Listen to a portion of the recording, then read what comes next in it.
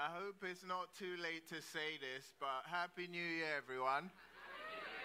Good. Yes, Happy New Year. We are back after the long winter break, the holidays, and it's a joy to be back. And as we have returned to our normal gatherings as a church, we also return to the book of Hebrews. Yes, I am glad to hear that response. If you have your Bibles, whether it's a hard, physical, traditional copy or it's on your digital device, turn to the book of Hebrews chapter 9. The book of Hebrews chapter 9. This week we're going to be looking at the first 10 verses of chapter 9. By the way, if you're new and you're like, who is this fella? My name's Obed. I'm one of the pastors here, and thank you for coming. As always, if you want more information, you can find out all of the information about who we are, what we do, what we are about at the Connect table. We got Steve there looking sharp in his white T-shirt. Yes.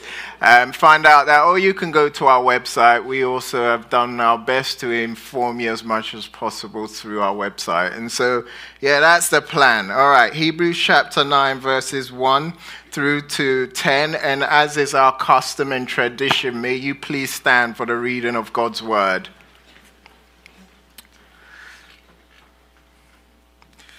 Hebrews chapter 9.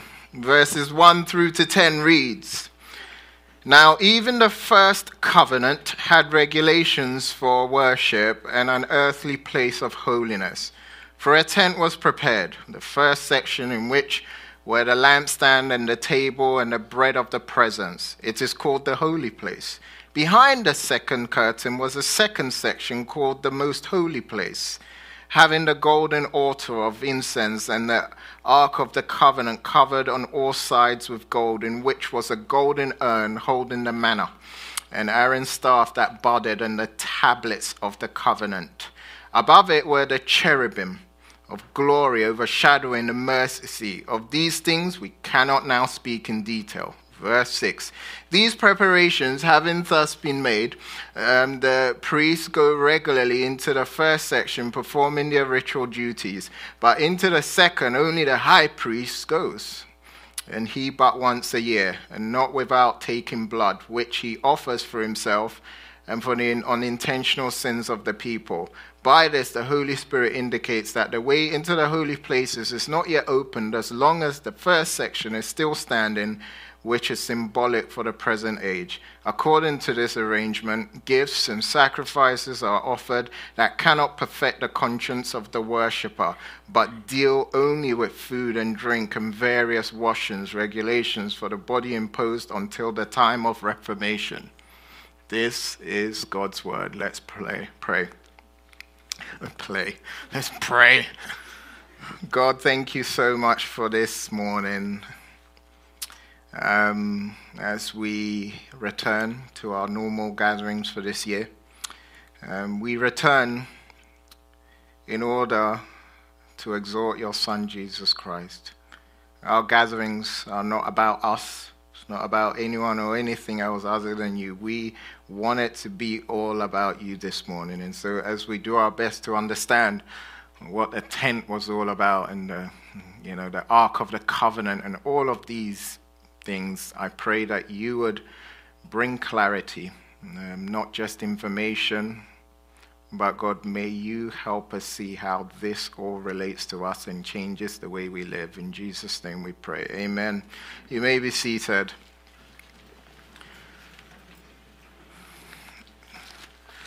Last year we started a series entitled Jesus is Better. And this series is based on the book of Hebrews.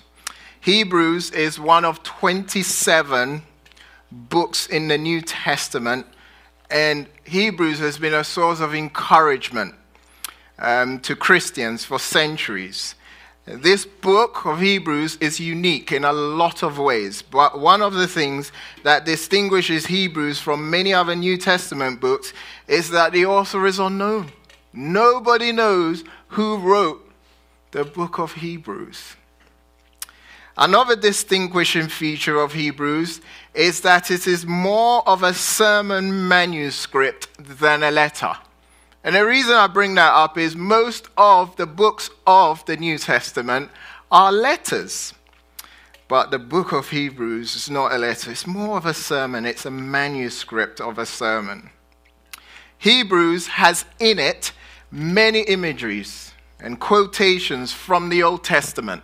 And as we've spent several months looking at Hebrews, you've noticed that a lot of the themes and imagery and quotations are from the Old Testament. And as a result, Hebrews is not light reading. It's meaty. All right?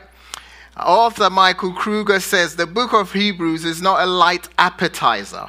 It is more like a porterhouse steak. It sure has felt that way, hasn't it? As we've chewed on the contents of Hebrews, it's just been like so meaty and so deep, and we love it. I love it. I hope you do.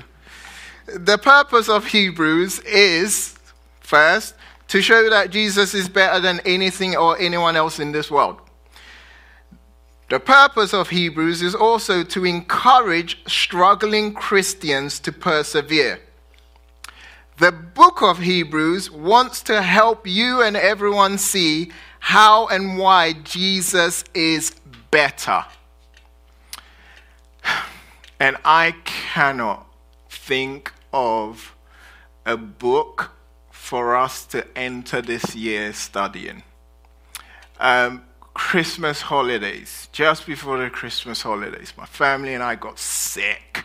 And because there's like, 5 of us, when one person gets sick, the other person gets sick, and then someone else gets sick, and then as the first person is recovering, and then it kind of goes, it just keeps going and going through the family. And so for a long time we were sick, and thankfully we got to Christmas and we were all okay.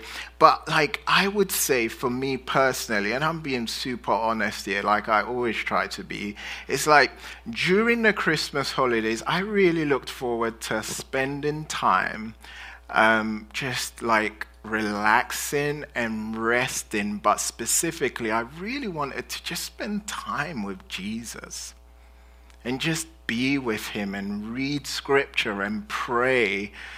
But if I can be honest, that wasn't my experience. I had a Christmas that was not as Christ focused as I wanted it to be. I didn't pray as much as I did. I didn't read scripture as much as I wanted to. I was just in this weird funk. I really was. And I, was thinking about what is wrong with me. And Christmas, when you get to Christmas, you kind of let your hair down. And you're like, it's Christmas. I can do anything I want. I have permission to do nothing. I have permission to indulge in all the food that I want to. But, you kind of have that mindset going into it. And I kind of had that. And as that mindset cemented in my heart and mind, I really just began to squeeze Jesus out of it. And so at the beginning of this year, I was so thankful that we would begin our year studying Hebrews. And as, the guy that studies and speaks all the time, I'm thankful. I was reading this passage and I was studying it, and I was like, I'm just thank you, God. Thank you that in this time we've been studying Hebrews. And so far Hebrews has helped us see Jesus is truly better. And I hope in the coming months and however long, our love for Jesus would increase as Hebrews continues to expose us to his beauty and majesty. Last time, our study of Hebrews helped us see that the Mosaic covenant, the old covenant, which was instituted by God between him and the people of Israel, was not meant to last forever. But it has been replaced by a new, better covenant. Who remembers that last time? No one? Yeah, Christmas. Yeah, it's Christmas. This new covenant, which was brought about by the person and works of Jesus, is better because God's Spirit empowers you and gives you a transformed heart to obey Him. We also saw that this new covenant is better because it means that we truly know God because we have an intimate relationship with Him. And lastly, this new covenant is better than the old because our sins are forgiven and removed once and for all by the sacrifice of Jesus Christ. That's kind of what we covered. And so in light of that, the author of Hebrews continues this chain of thought, comparing the old covenant with the new covenant. Okay? And as he does that, what we must bear in mind is that he's not, he doesn't want to reject the old covenant and the Old Testament. He doesn't want to say all of that, you don't need that anymore, whatever, it's not relevant because we now have a new covenant. He doesn't want to do that. In a way, pastor and author Raymond Brown observes that the writer of Hebrews recognizes something of its former glory. And I would say that's why the author of Hebrews begins chapter 9 with these words. Look at verse 1 of chapter 9. It says, "Now even the first covenant had regulations for worship and an earthly place of holiness." In other words, the old covenant had instructions, had detailed instructions for worship, and it also had what? A place for worship. Okay? And this earthly place for worship, is another name for what is usually referred to as the tabernacle. The tabernacle. The tabernacle is probably a phrase you've heard quite a bit if you're familiar with your Bible. I would guess that most of you have heard of it, but a lot of you are like, okay, the tabernacle, I've heard of it, but what is this all about? What was the tabernacle? Rest assured, our passage for today is all about the tabernacle. And my hope is that by the end of our study, you'll not only gain new information about this tabernacle, but you will see, and listen to me, you will see how the tabernacle and the furnishings bring meaning and depth to your faith as a modern day Christian. New Year's, I'm going to read through the Bible. Some of you have embarked on a journey through the Bible. Okay? You've got a Bible reading plan, you've printed it out, or you've got an app and you've set notifications, and you're ready to study the Bible, and you read it every day. But for a lot of us, what happens is we get to the book of Exodus and Leviticus, and we start reading about sacrifices, tabernacles, incense. And then we are thinking, wow, what am I doing? I'll start again next year. But rest assured, this morning, I want to whet your appetite for God's word. I want you to see that every single detail, every single imagery, every single thing in God's word is so precious and is so relevant for you as a modern day Christian. And so, what was the tabernacle? What did it look like? What was inside of it? What went on inside the tabernacle? In what ways does the tabernacle bring meaning and depth to your faith as a modern day Christian? First, we have the description of the tabernacle. Okay? So the tabernacle was a tent. It was like a mobile worship center, and it was constructed during the desert wanderings under Moses' guidance. As Moses led the people out of Egypt, God commanded him to build a tent for him.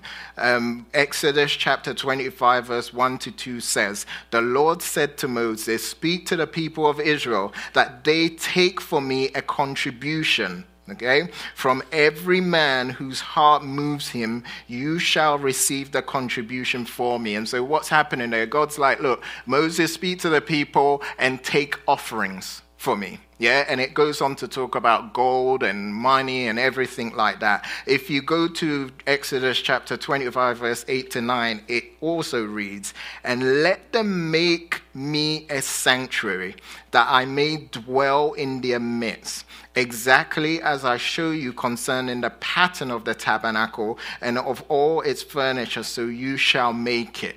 Okay? So God's like, gather all the resources, make for me a sanctuary. The Hebrew term we translate as tabernacle refers to the idea of dwelling.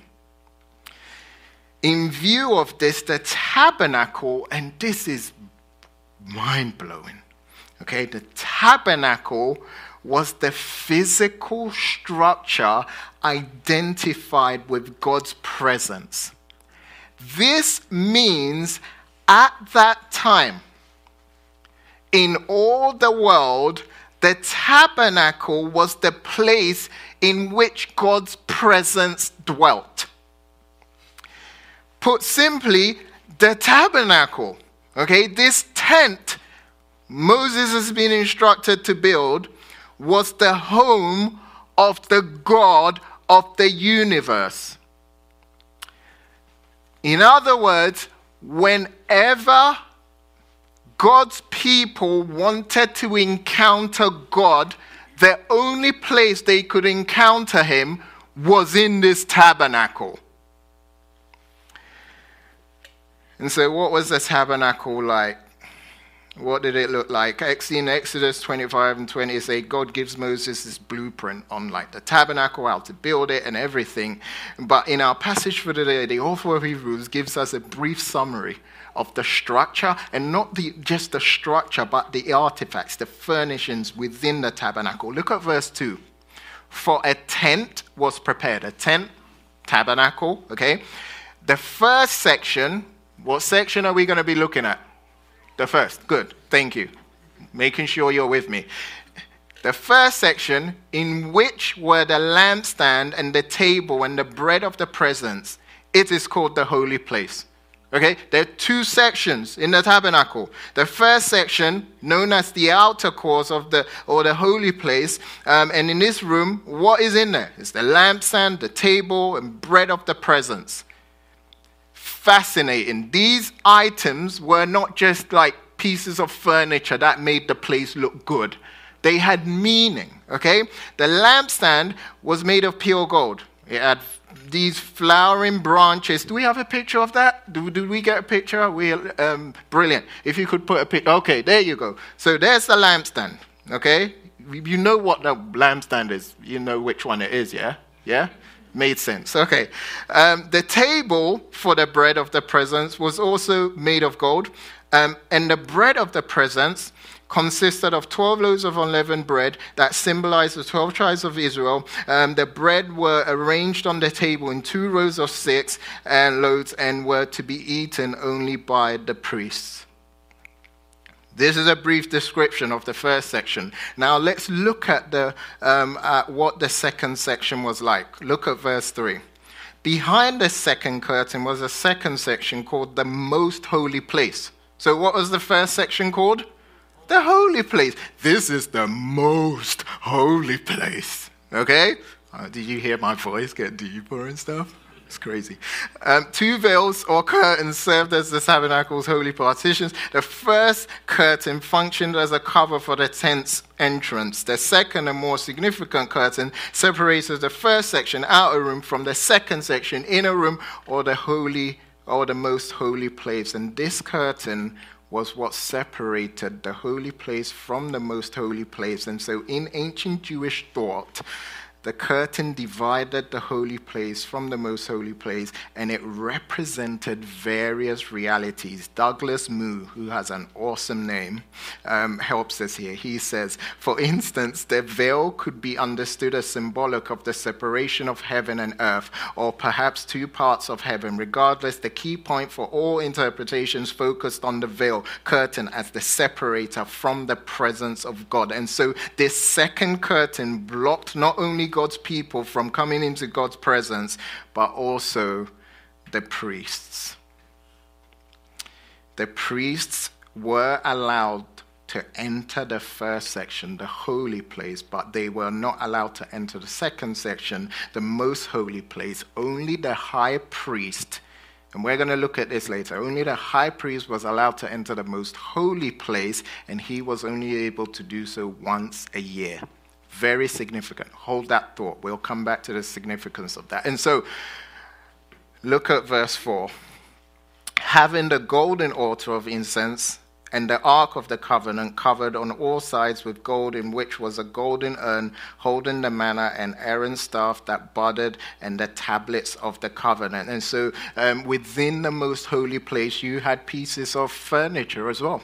Okay, you had the golden altar of incense, Ark of the Covenant, and inside the Ark of the Covenant was what? The golden urn which held the manna, Aaron's staff that budded, the tablets of the covenant. To just help you guys understand what these are, I got this awesome quote from Michael Kruger, and he says, the ark was like a memory chest, a box full of things that are a treasure to you, that remind you of something. God put in this chest as reminders of what he had done for his people. God gave the 10 commandments to get his covenant started. He made Aaron's staff blossom as a sign of his power and presence with his promised priests, and he gave the people manna from heaven to preserve them in the wilderness. So the tablets, the staff, and the manna reminded them of what he had done. And so everything about the tabernacle, the structure, the furnishings, meant something. They communicated something. What else was in the holy place? Look at verse 5. Above it were the cherubim of glory overshadowing the mercy seat. Of these things we cannot now speak in detail. Okay? And so there's a lot going on there. But you have this structure, this tent, which is a mobile tent, means it moves around with the people of Israel, and it's designed and structured in a way that communicates something about God and his purposes. And so we've seen the description of the tabernacle. Now we'll look at the ministry in the tabernacle. Look at verse 6. These preparations having thus been made, the priests go regularly into the first section performing their ritual duties. And so the priests, just the priests, go into the first section, perform their ritual duties. Look at verse 7. But into the second, only the high priest goes. Remember, we talked about this. Only the high priest is able to go into the most holy place. And what does he do there? Once a year. He goes there once a year, and not without taking blood, which he offers for himself and for the unintentional sins of the people. And so the high priest goes into the most holy place, and he makes sacrifices, not just for the people, but for himself as well. Next, the author explains why he has taken time to describe the tabernacle and the ministry that goes in there. Look at verse 8, 9, and 10. By this, the Holy Spirit indicates that the way into the holy places is not yet opened as long as the first section is still standing.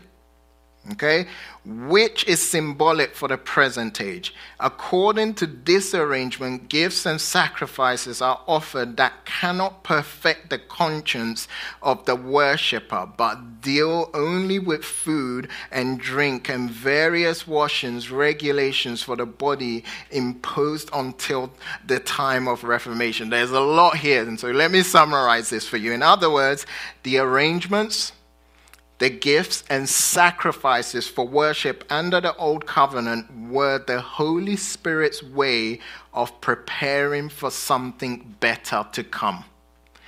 These rituals, these offerings related to the tabernacle were never going to be enough to cleanse the conscience of the people who bring them. The point of the tabernacle was not just point to a future reality of something better coming, but the point of the tabernacle was to remind people of their need for a savior. And so we've seen the description of the tabernacle, we've seen the ministry in the tabernacle. Next, and finally, we will see the tabernacle and how it relates to us. So what does an ancient tent with a bunch of expensive looking pieces of furniture have to do with you? Do we right now need a tent to meet with God? Thank you. Absolutely not. Our passage for this morning explains how the old covenant included various physical locations and physical rituals, included rooms and artifacts of the tabernacle. And the goal of all of this was they were symbols. In fact, the artifacts, these furnishings were specifically intended to show how the old covenant could not remove the separation between God and man. The use of external rituals can only relieve feelings of guilt, but it cannot actually remove sin or change a person's nature. The existence of the curtains separating men from the holy places is also symbolic of how the old covenant leaves us apart from God. So this is reminding us of some limitations. And these limitations were meant to cause the people of Israel to look forward to a time when God would enable people to enter into his presence. And so fast forward, we get to Jesus. Jesus comes on the scene, and his life, death, and resurrection fulfills those symbols and enables us to enter into a relationship with God. And so, as I've said it, and I'm going to say it again, because you may not have been tracking with me, the purpose of the tabernacle was to prepare the way for something better. The purpose of this tabernacle was that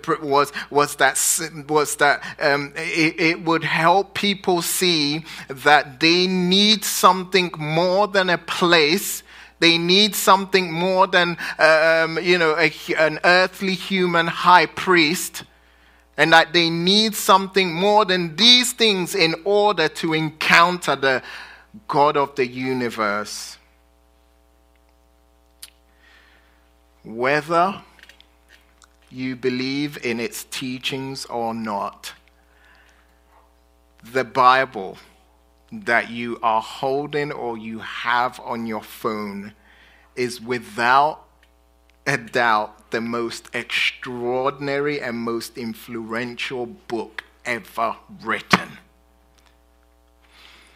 If you take time to read your Bible, you will find that the Bible is not merely some kind of religious rule book, but the Bible, the scriptures, is the most wonderful, supernatural, miraculous, amazing book in the whole world. No book is like the Bible. Because the Bible is a book that was written by God.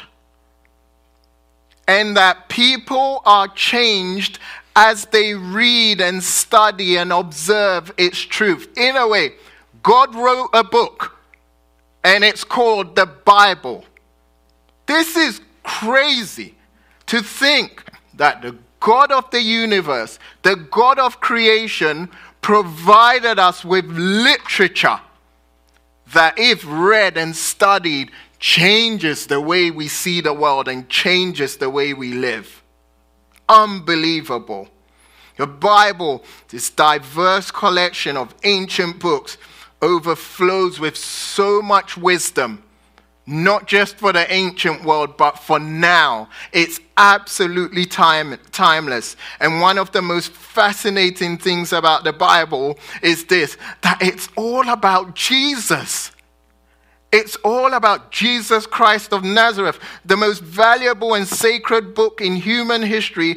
It's all about him. Jesus is the focus from the very beginning all the way to the end. The Bible Project, Tim McKee and co., who I love so much, said this: the Bible is a unified story that leads to Jesus.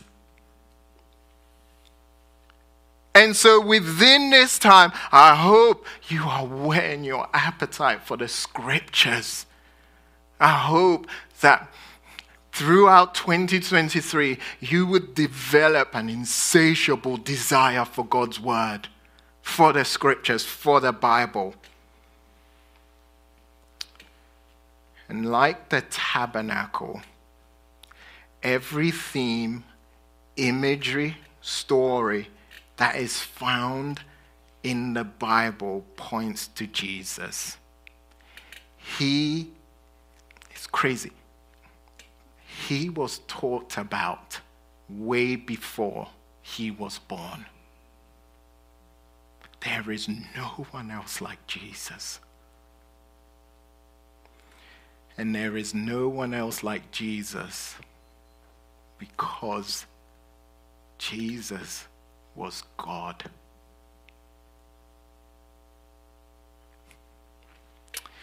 Today you can visit the tombs of the founders of almost every major religion. You can visit a gravesite for Abraham in Palestine. You can visit a tomb of Buddha in India and the burial place of Muhammad in Medina. You can go to Egypt and visit the tombs of many of their kings and queens. But if you were to visit the tomb where people think Jesus was buried, you'll realize one thing when you get there. Well, you realize it's empty. There is no one else like Jesus. He has achieved what no one else has achieved before. And Jesus' tomb is empty because Jesus is not dead, but he is alive. Our sin separated us from God. Our sin made it impossible for us to enter God's presence. But through his sinless life, sacrificial death, and victorious resurrection, the curtain was torn in half. And if we repent of our sins and trust in Jesus as our Lord and Savior, we have unlimited and unrestricted access to the God of the universe.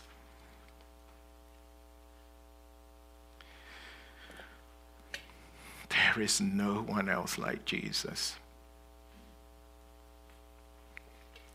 We may not know who the author of Hebrews is, but we do know that Hebrews was written to Jews who had converted from Judaism to Christianity. Some of them were discouraged because they had lost many acquaintances and relatives after converting to Christianity. And as they did their best to endure these times of difficulty, they were tempted to give up on Jesus and return to their previous lives without Jesus. It's possible that some of them were tempted to return to the good old days of worship in the tabernacle, which consisted of priests, sacrifices, lampstands, and sacred bread. They were hoping to find inner relief through outer rituals, says Charles Swindoll. He goes on to say, the author of Hebrews, however, argued that external activities, no matter how perfectly performed, can't cleanse a guilty conscience. Even though times have changed, people are still the same. Charles Swindoll again says, in an attempt to soothe an uneasy conscience, ease doubts about personal worthiness, or make up for too many missteps, people turn their back on grace to embrace legalism. The tabernacle has many meanings, but it ultimately points to Jesus, who has made it possible for us to commune with the God of the universe. God has always wanted to be with his people. The tabernacle was a picture of God's plan to take away the sins of the world. The tabernacle was a temporary solution, but Jesus comes on the scene, and Jesus, everything he was and everything he's done, says that this was the permanent solution to bring people back to God. And so my question to you is, if Jesus is enough, if Jesus is the mediator and the one that enables you to enter God's presence, In what ways are you trying to gain access to God and acceptance in his presence outside of Jesus? What is your tabernacle? What rituals or religious activities do you often rely on to get close to God, to gain acceptance and his love? What place have you come to believe is where you can encounter God? Whatever they are, this year may you come to understand that just like the tabernacle, those things will never be enough to enable you to enter God's presence. And may you come to understand that Jesus is enough. Who he is and what he has done is the only way for you to enter into a relationship, whether new or sustained, a relationship with the God of the universe. I love John chapter 14, verse 6. It says, Jesus says, I am the way and the truth and the life. No one comes to the Father except through me. And so how are you trying to get to the Father outside of Jesus? May Jesus be truly enough for you. Let's pray.